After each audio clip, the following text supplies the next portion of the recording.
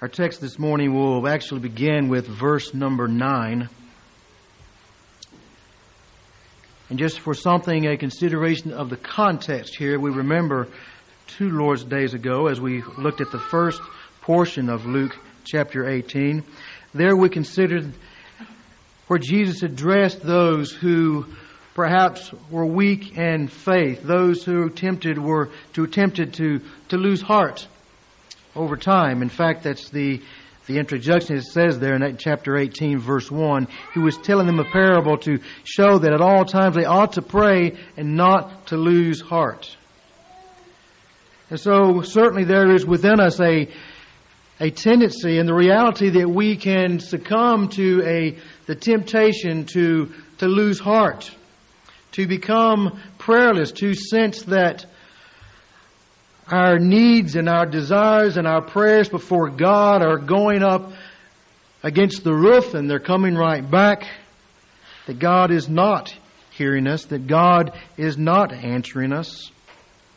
And on such occasions the temptation is to, why pray? Why continue? And just to come to a point of spiritual tiredness and fatigue where it becomes difficult to press on. That's one side. Our text here, I think, turns to the other side. Turns to those who are of an opposite mentality. Those who, when they consider God and they consider their relationship with God, they are falsely assured. They are erroneously certain of God's favor, of God's receiving of them. And so Jesus has words for those like that as well. And what I find is I tend to gravitate from one extreme to the other. That there are those seasons in my life that I want to quit, that I lose heart, that I become prayerless, that I have no sense of God doing much of anything in my life, all the way to the other extreme of God's doing some wonderful things for me. I must be doing great. He must be really happy with me. And so, for those of us who either by nature or those who simply go through seasons of struggling with the issues of pride and presumption, this text is for us. And so may God use it to speak to our hearts. So begin reading with me here in Luke 18, verses 9 through 14. And he also told this parable to some people who trusted in themselves that they were righteous and viewed others with contempt. And those two generally go side by side. 2 men went up into the temple to pray, one a Pharisee and the other a tax collector. The Pharisee stood and was praying this to himself: God, I thank you that I am not like other people, swindlers, unjust, adulterers, or even like this tax collector. I fast twice a week. I pay tithes of all that I get. But the tax collector, standing some distance away, was even unwilling to lift up his eyes to heaven, but was beating his breast, saying, God, be merciful to me, the sinner. I tell you, this man went to his house justified rather than the other. For everyone who exalts himself will be humbled, but he who humbles himself will be exalted. As many of you know, I taught for 11 years in a Christian school, and one of the areas of responsibility that I assumed in serving as a minister of music in the church that I was in, which had the Christian school, was overseeing the music in the school and also working with many of the older students. And we were involved on a yearly basis in a variety of competitions, all the way from from a school choir to smaller vocal ensembles, quartets, trios, duets, solos, all the way down, some mostly vocal, but also there were some instrumental areas as well. And so one of my responsibilities was, if I wasn't directly involved, at least to oversee all of this. And in preparing and seeing that these individuals were prepared for the annual competition as it came up, one of the preparations that I would do in consideration of the competition that would come is that I would take the judges' forms that I knew the judges would have in hand, and I would go over those things and making sure that I've not missed something. Just in case I look at that sheet and they say, oh, here's something that the judge is supposed to be looking for, and I've really not thought about that. And so take a mental note the next time together with usually the choir. Say, all right, guys, here's something we need to give thought to. And so part of my preparation was just simply knowing what the judges were looking for. Taking that form, being familiar with it, and making sure that everything that's on that judge's form I had addressed with them. Our text today is one of the many times in the Scripture, and also one of the many times in the teaching ministry of Jesus Himself, where He references this future judgment. And with that, it grants us an opportunity to see and to know what the supreme judge of all the earth, before whom all of mankind, before whom each one of us will stand, and to know what that judge is looking for, and how we ought to make levels of preparation in light of that. He's revealed these things to us. And our text today reveals two sides of one of the principles of divine judgment that will be enacted ultimately at the day of judgment. We stand before God, but even in some degree we see it enacted in this life. Not in its fullness, not completely, but it will be ultimately exercised in the day of judgment. And the principle that's thrust before us as we consider this, as we look at our text here, is the principle of humility as opposed to haughtiness or self-righteousness. We see the principle very clearly spoken to us here in the words of Jesus in the last part of verse 14. Here's the principle. For everyone who exalts himself will be humbled, but he who humbles himself will be exalted. That's the principle, a principle of divine judgment that will be enacted in its fullest sense when we stand before God. So when we think about humility, we think about self-exaltation, we think about pride, we think about self-righteousness, we think about brokenness before God. This Scripture brings to us some light on that text. So as we think about this principle as revealed to us, I think it's warrant that we make preparation by pursuing the grace, the virtue that is expounded to us here of humility before God. So what are the warnings that are brought to us here in this text? First of all, there is this. There is God's consideration of the heart. God's consideration of the heart. Here Jesus in our text uses two of His common methods to teach us and to teach those who were hearing Him in His day regarding this truth. And those two methods, it was either one is the use of a parable, which Luke identifies it as such in verse 9. He also told them this parable, a very common method that Jesus uses, but He also uses this method of contrast. You have one side versus another side. The contrast that's presented here is the contrast of particular effectiveness when we consider the audience, those who are hearing Jesus here. On one side, or if we might say, in this corner, you have a Pharisee. The Pharisee, one of the religious elite, one of those who has made religious practice, one who has made religious activity and religious observation, he's made a science of it. They've got it down to the details. This is what a person is to do if they are to honor God. They've got it down to the minute details of life. There's the Pharisee. And then you have with that in this corner the contrast of a tax collector or a publican, as the King James and the New King James describe him.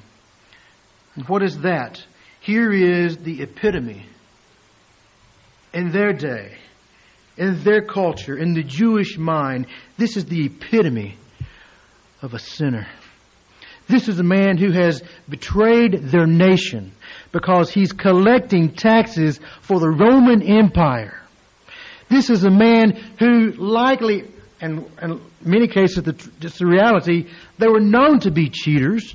As they would be collecting their taxes, they would often take more than they rightfully should, and whatever they could take that wasn't demanded by Rome, into their pocket it would go. So in the mind of the Jewish people in this day, when Jesus speaks of a Pharisee on one side and a publican or a tax collector on the other side, you've got two opposites here. You've got one that in their mind is the epitome of righteousness and virtue and godliness. And then you have on the other side the epitome of sin. The epitome of one with whom God would have absolutely nothing to do. He's rejected by God. So you have this contrast drawn before us. And in their day it would be difficult to imagine two more extreme ends of the spectrum from virtue to vice. In their minds, it's clear. You've got righteousness and you've got unrighteousness, and never will the two meet. Two opposite extremes, two opposite ends of the spectrum. So this Pharisee that Jesus speaks of, him going to pray, him going to the temple to pray, in their mind, that's very fitting. Pharisees do that. They're godly people. They're righteous men. They go and they pray in the temple. So when Jesus speaks of this Pharisee going, it makes sense. This would be typical. And the Pharisees would often go with their standard prayers of thanksgiving, thanking God for what He is, or thanking God for what He is not. Very typical. Many commentators write of the common prayer of the Pharisees would be something like this: I thank you, God, that I am not a Gentile, that I am not a slave, and that I am not a woman. That's the prayer. And then the stark contrast of a tax collector going into the temple to pray.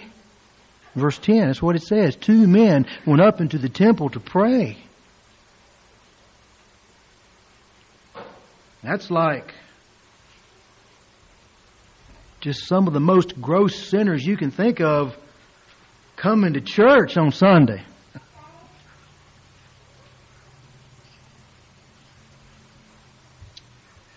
So, this tax collector, he's going to the temple.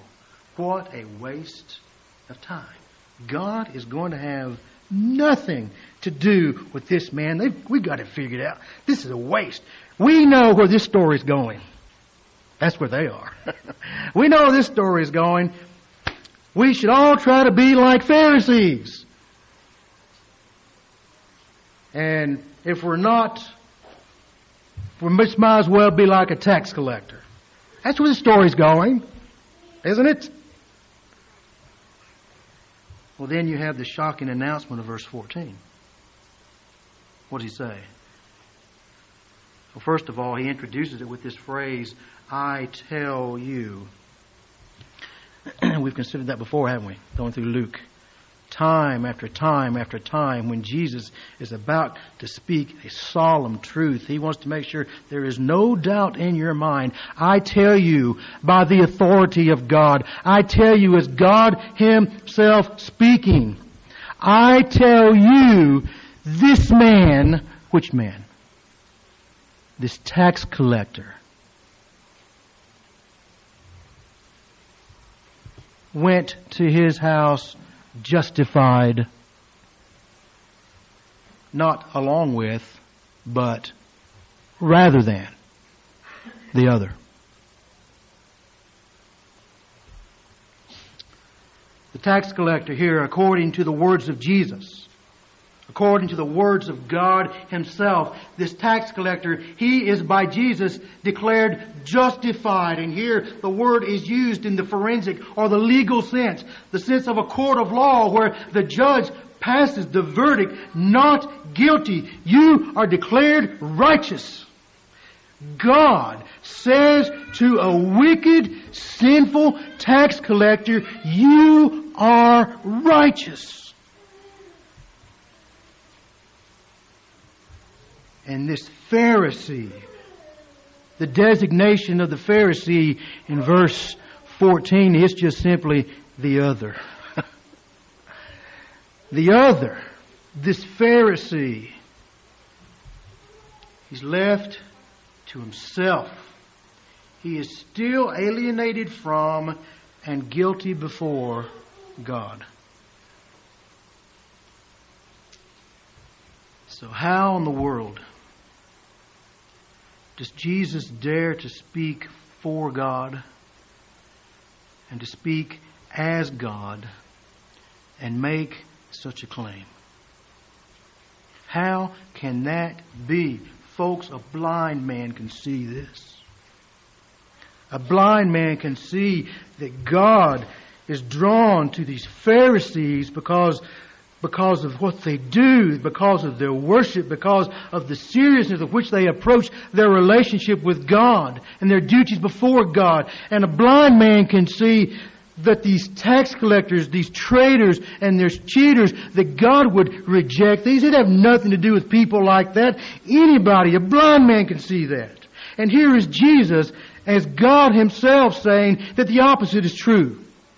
That in fact, this tax collector is declared righteous, forgiven, innocent, instead of this Pharisee who remains in his sin. How can he do that? And the answer is simply this.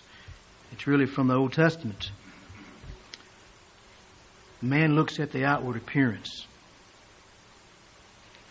but God looks at the heart. That's why King David became King David, isn't it? When God sent Samuel after Saul's sin as king, and God sent Samuel to anoint someone else to be the king in his place, even though he was still in that position. He goes to the house of Jesse, and here come the brothers.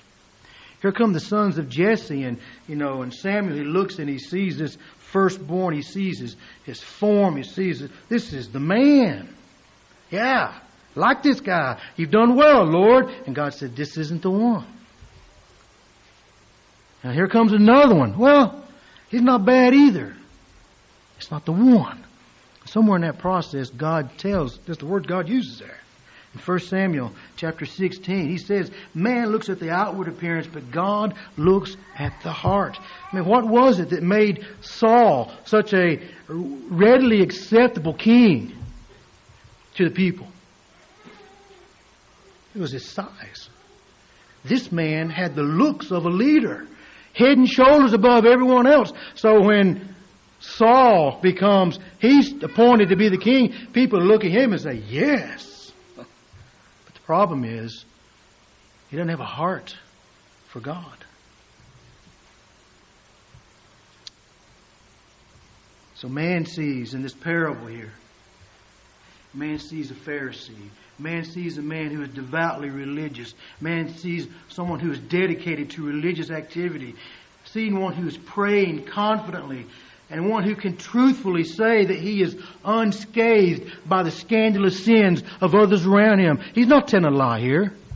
Verse 11. Thank you, I'm not like other people, swindlers and unjust, adulterers, or like this tax collector, a cheater and a traitor. I'm glad I'm not like that. He's probably telling the truth. That he's not marked by scandalous sin. And then man sees a tax collector, a reputable sinner, a cheater. Can't find any good thing about this guy. Let me think about something good about a tax collector. I got nothing. Mine's blank. Why would God have anything to do with this one? So the expected response would be that the Pharisee is honored by God and the tax collector would be rejected. But God sees something else, doesn't he? God sees a Pharisee, a man who is confident in what he makes of himself. There's no grace here in this man. I mean, look, folks, what he says in verse 11b.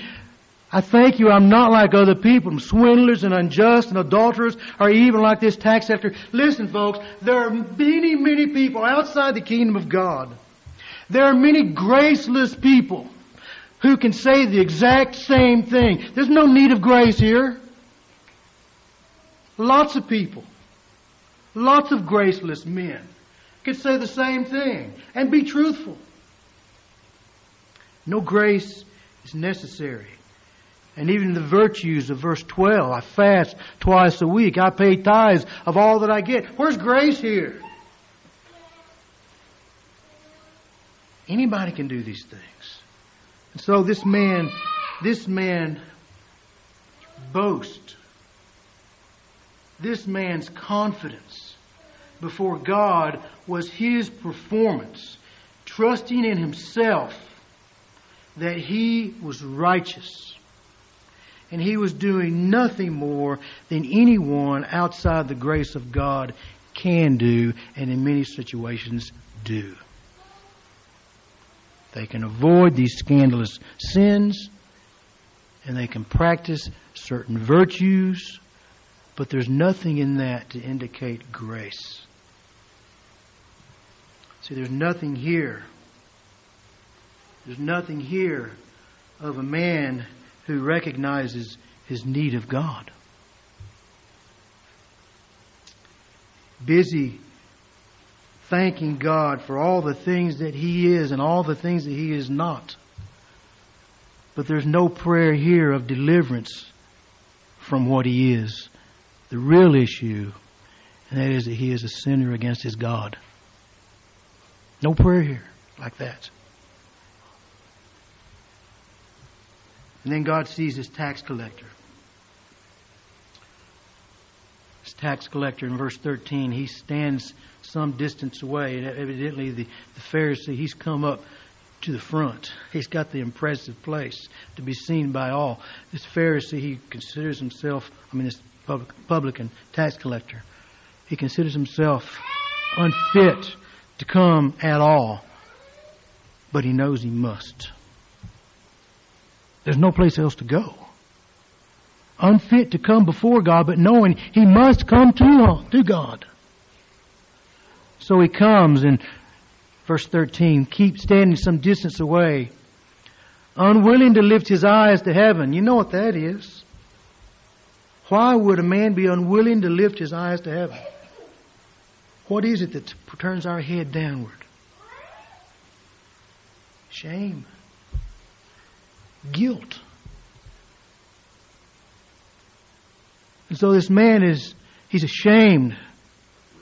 And he has this sense of guilt, and he wouldn't dare look up to heaven, but beating his breast, saying, God, be merciful to me, the sinner. Man who has no righteousness, No good deeds of his own to proclaim. A man who is guilty of sin, and he comes seeking for God's atoning mercy. And that's what he says here is, God, be merciful to me. And I made reference to this text a few weeks ago. And here the word merciful here is not just pity. Don't just feel sorry for me. The word here is the word for propitiation. It is God, do an atoning work for me. Save me from my sin. I cannot deliver myself from who I am, from what I've done. God, you do something. You do something with my sin. You atone me. You, God, be propitiated. Do something.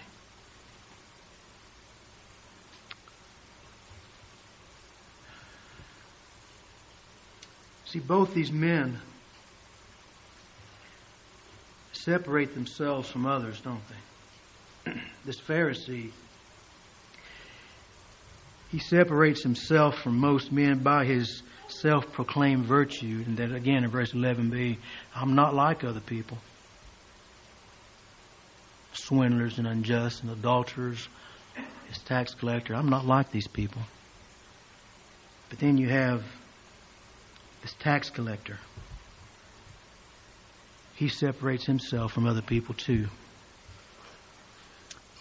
He doesn't use the words saying something like, I'm not like other people. I'm not like other men. This is what he says. God, be merciful to me, the sinner. God, I'm not like other people.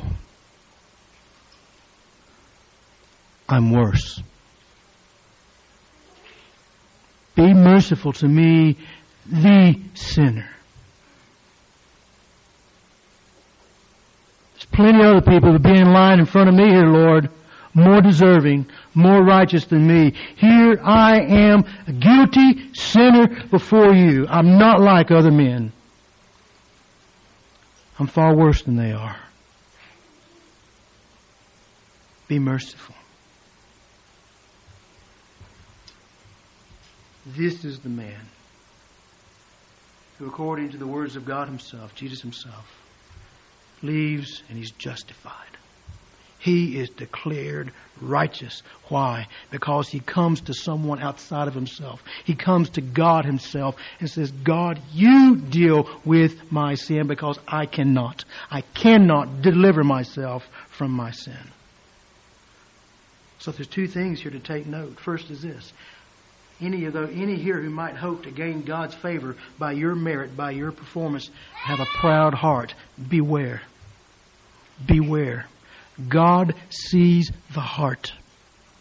And it's not your performance. It's not the virtue of you being in church. It's not the virtue of you having whatever you've done. Whatever you think you should have done. Or you ought to be doing. In my background, it's not the virtue of walking down an aisle. It's not the virtue of walking in obedience in baptism. What are you trusting in? Have you seen your vileness and your wickedness before God? Have you seen that you can do nothing for yourself? You can do nothing to deal with your sin, that you must cast yourselves upon the mercies of God and say, God, you work with this sin. You atone me. You bring me to a right relationship with you because I cannot. And He's done that for all who embrace Jesus Christ as their provision of righteousness. And this other side is to take heart. To take heart of any here who would sense the enormity of their guilt. Say, oh, God would never have a place for me. Ah, folks, there is hope. There is hope. Oh, it's good every now and then just to find a good bona fide sinner. I went to visit a man this week, and a man professes to know the Lord, but the great hindrance that I had in trying to share with this man Because he knows everything. He's got his theology. He asked me what I believed about this particular issue, about people when they die. Where are they? I said, well, I think the Scripture teaches that you to be absent from the body, be present with the Lord. You're with the Lord. I believe that their souls are asleep, soul sleeping type of thing, that kind of thing. And it was all these little pet things, these little trivial, what I would consider secondary issues of certainly as far as looking for a church home or whatever. But it's good every now and then just find a bona fide sinner who recognizes, man, my life is a mess and I need help. I need wisdom. Help. I need Christ. So for those who have a sense of the enormity of your guilt, listen, here it is. And this is what I tell people looking for Christ, coming to Christ. I say, cry out for His mercy. Cry for His mercy. Don't try to impress Him. Don't make any promises. Lord, if You'll save me, I'll do da-da-da-da. Forget it. God, be merciful. God, remove the guilt of this sin from me that I cannot do on my own. That is the prayer that God hears, because that's the prayer from the heart that's been convicted. That's the prayer of a man who has seen himself as God sees him. To abandon any notion of saving ourselves. Listen, can the leopard change his spots? You think you're going to pretty yourself up and come to God then? Forget it. There is wonderful truth to that song of 20,000 verses, just as I am, without one plea. But that my God, His blood was shed for me. Wonderful truth there. God considers the heart of the contrite. He's not impressed by one's claims to goodness. If you believe you have every right to access the throne of God, look out. You're in trouble. But if you see yourself as absolutely unfit for such a place, there is hope. There is hope. Second, we see God's condemnation of the haughty. Jesus explains the reason for what is really the shock of verse 14. This man went to his house justified, rather than the other. That's shocking to them. The reason for that, he explains this principle that is in place. And actually it's an axiom that he uses on other places as well. We considered it back in Luke chapter 14, verse 11. That is this, for everyone who exalts himself will be humbled, but he who humbles himself will be exalted. And we're going to look at the first half of that here first. Everyone who exalts himself will be humbled. I want you to consider that statement for a moment. This statement is given by Jesus here, spoken as an absolute, inescapable, universal principle of divine judgment. Everyone. Do we know who everyone is? Okay, you got that? Everyone who exalts himself. Every single one who is confident in himself that he is righteous. Every single person who believes that he can stand before God and has really no need of God to do anything for him. Everyone who would deny Christ. Everyone who would reject Christ. And certainly that's the epitome of exalting oneself. Everyone who exalts himself will be humbled. You know the modern day vernacular, don't you? God's going to bring you down. You're coming down. Everyone who exalts himself, everyone who believes he needs nothing of God, will be humbled. Why such a strong statement here against self-exaltation and at the root of this sin of pride? I think it's this. Because it is rooted and a failure and a refusal to consider oneself in the light of God's truth, and particularly the Scriptures. If one reads the Scriptures, he will find there many deterrents to pride. For example, from the Scriptures we find out, first of all, that we are created beings. You didn't make yourself. You're created. And so everything that we are is a gift of God to us. It is not of our own doing, of our own ability.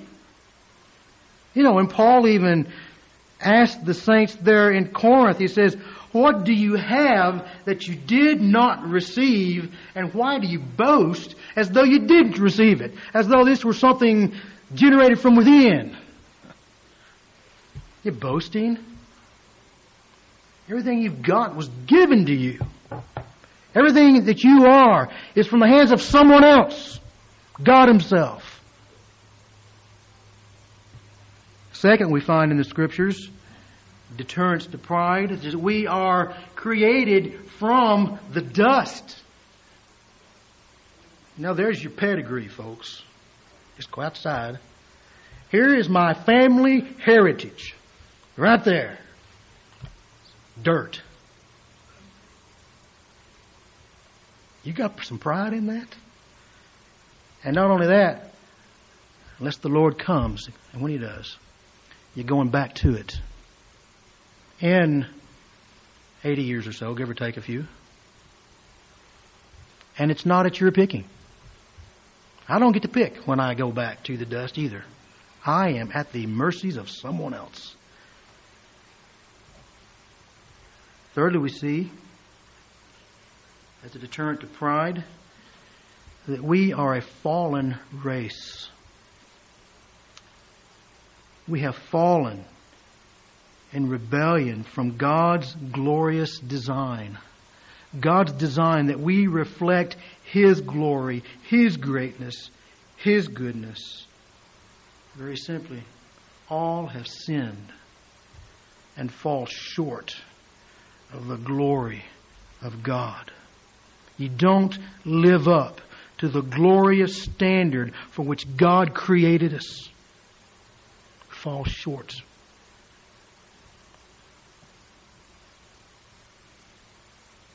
Also from the Scriptures we see as a deterrent to sin that we, because of sin, that all of our righteousness has the taint of sin. Everything we do, everything you touch has the taint of sin. Scripture says all of our righteousness is as filthy rags. Folks, it's not just a little tidbit.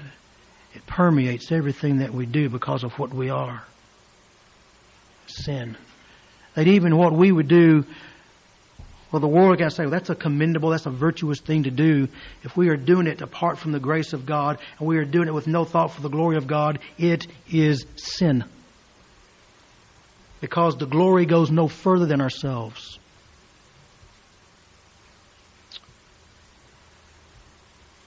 Also, we see from the Scriptures as a deterrent to pride that we are completely corrupt. Every aspect of our being has been affected by this fall. So the Scripture says that there is none good, that there is none who seeks God. None who seek God.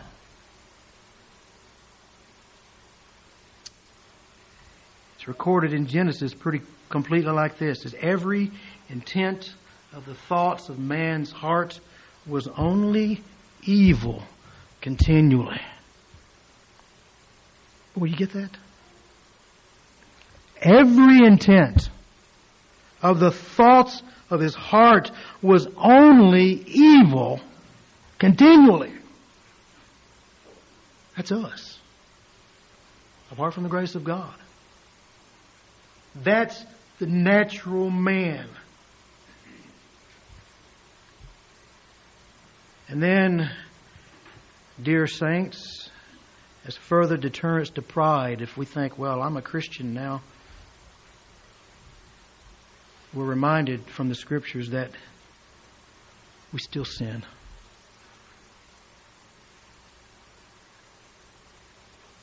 As the people of God,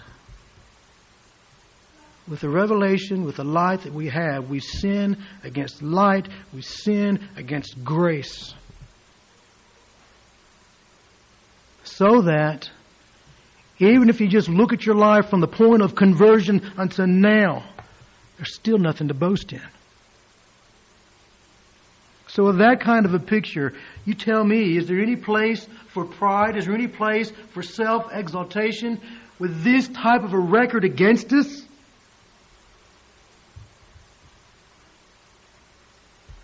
You know, pride has been described as the most unreasonable of sins.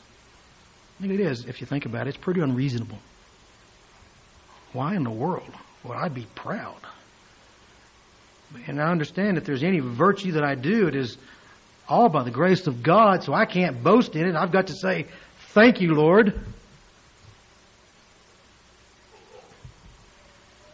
Yet it still haunts us.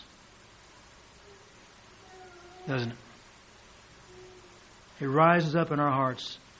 And it rises up in the most strange places. Places that you think there's no way that pride could get a foothold in here, and here it comes. You know, and one man I heard say, if we're not proud, you know what happens? You become proud that you're not proud. I'm so thankful that I'm humble.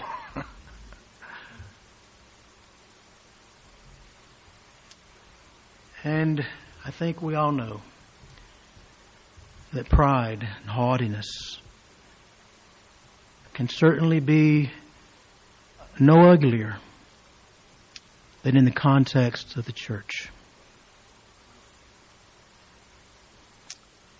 Of all the places that pride should seem inappropriate, unfitting, in the context of the people of God.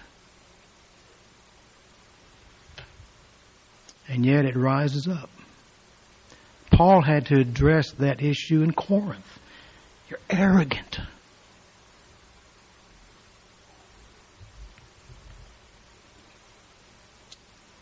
And we want to take credit for any virtue, any good deed. We'll take any occasion to blow our own horn of abilities and successes. And just in case no one else notices, let me tell you what I've done. And spiritually, what it amounts to is we fail to recognize our absolute dependence upon the grace of God. I've got nothing to boast in.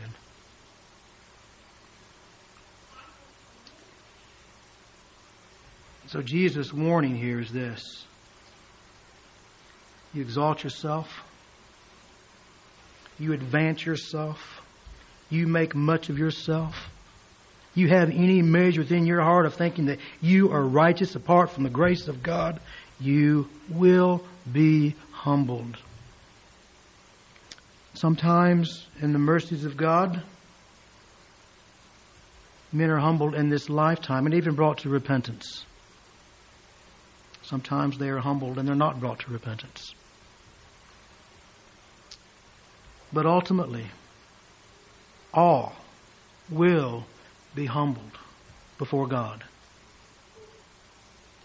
Anyone who would dare to live thinking himself without need of God's intervention on his behalf will be humbled because he's still living in a state of pride and arrogance.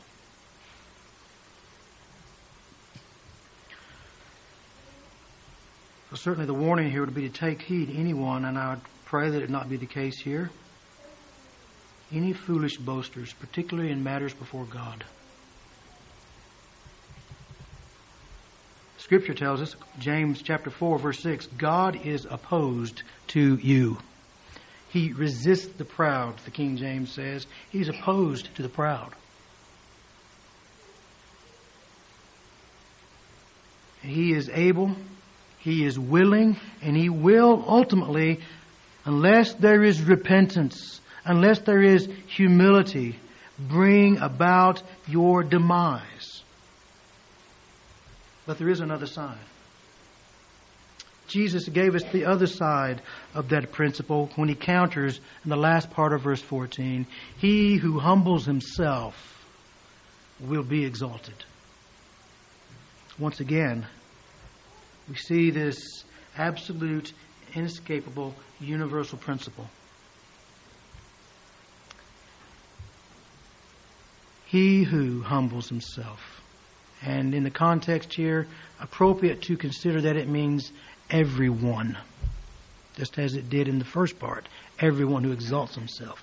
Everyone. He who, whoever it is, who humbles himself, will be exalted. Jesus here confirms God's willingness, God's desire to show His mercies to one who is humble in spirit, one who sees himself as he really is, as he truly is before God. And listen, this is not a pretended false humility. It's not a berating of oneself when inside, I don't really think this is me, but that's what people need to hear. No, it's not false humility. It's a conviction of the heart. It's agreeing with the scriptural portrayal of one's desperate plight to see oneself in the worst light as revealed in the Scriptures, and to say, even as Isaiah said before the face of God, I am undone before God. And the need for God to intervene on their behalf or to be eternally damned.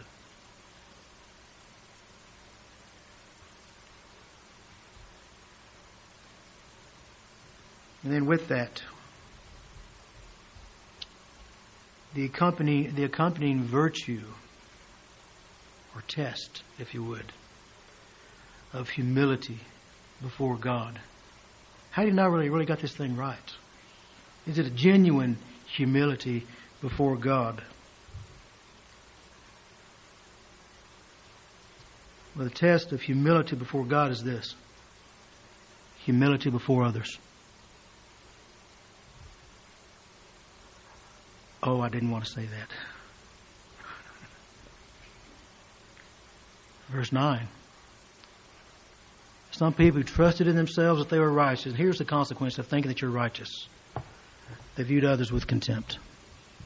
They looked down their nose at other people and their sin and think, I cannot imagine being like that.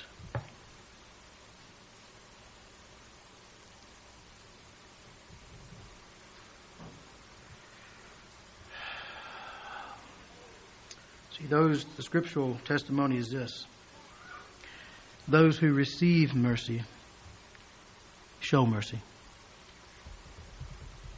If you've truly received mercy from God, you can show mercy. In light of the worst of sins, because that's exactly what God has done.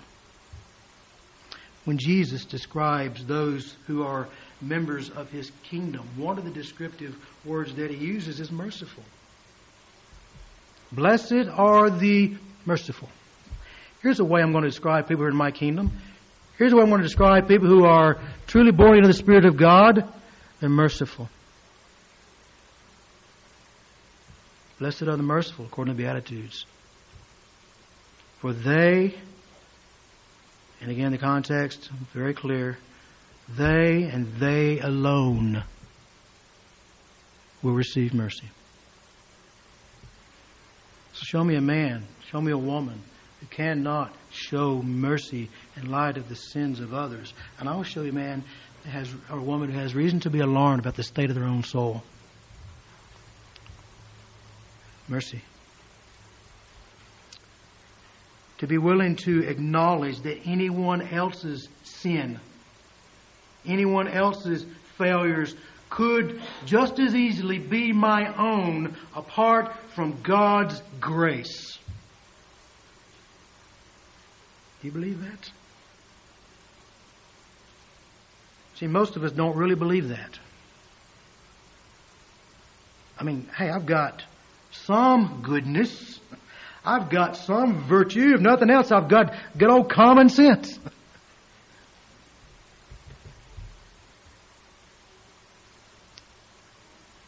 to look at another person's sin and to show mercy because you realize that could just as easily have been me, apart from the grace of God.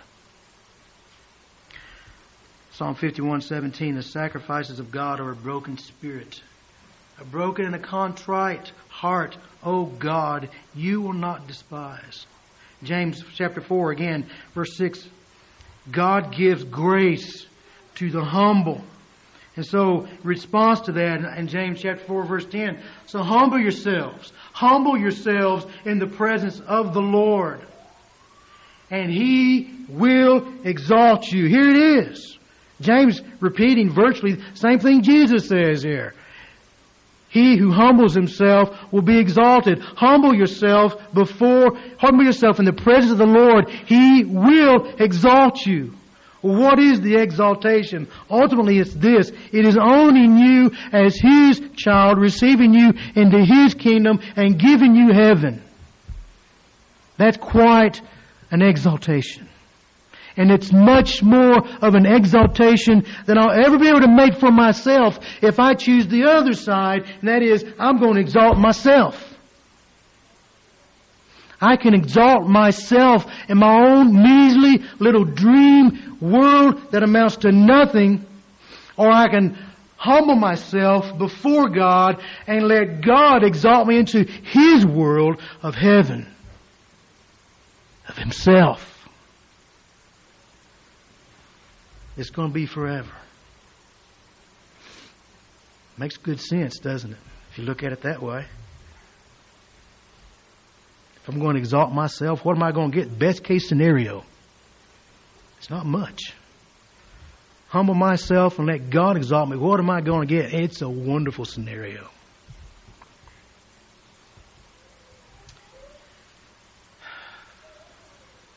The words of Micah chapter 6 verse 8.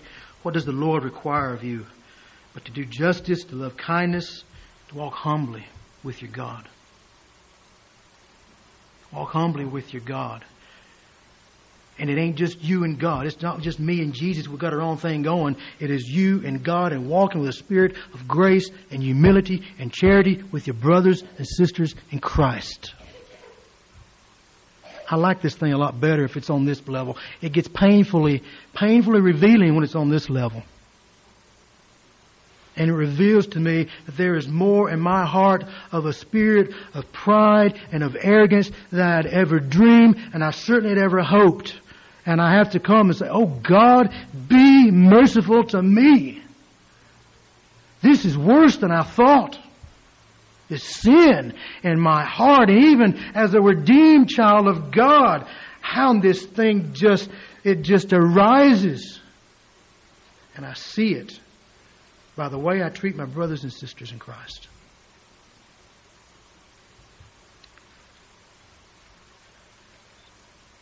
So have you a sense of guilt?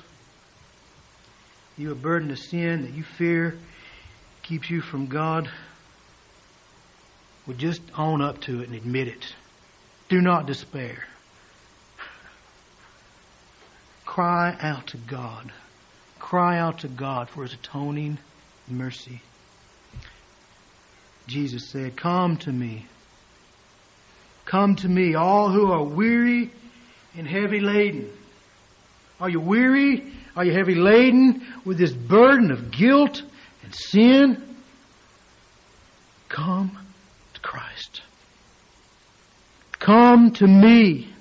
Come to me in repentance, in renouncing your sin, owning your sin. Show it forth in its worst light. Don't try to make it pretty. Don't try to make excuses. Here it is, as ugly and as vile as it is. That's it. That's all I got. Jesus says, I'll give you rest. Boy, aren't those beautiful words? I will give you rest.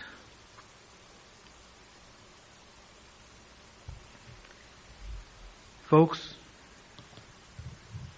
you're going to be exalted or you're going to be humbled. One or the other. God is either going to bring you down or He's going to raise you up. One or the other.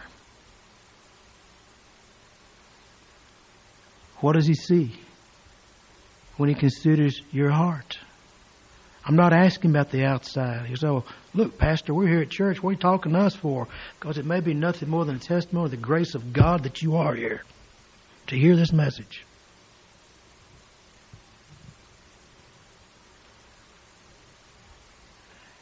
You hear the warnings of Jesus. You exalt yourself, you're going to be humbled.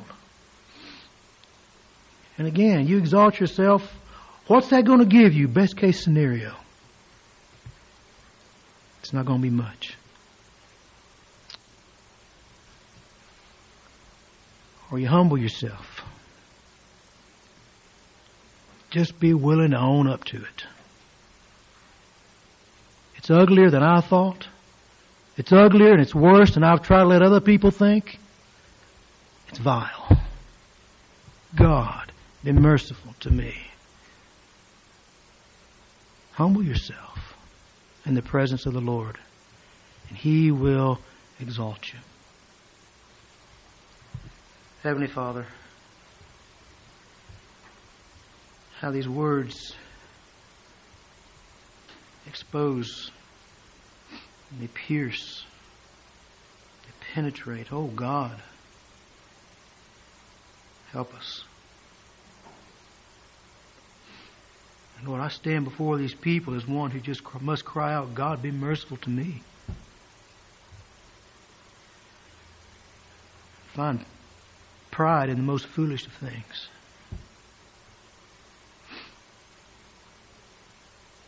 Lord, I ask you to take your words of truth to us today.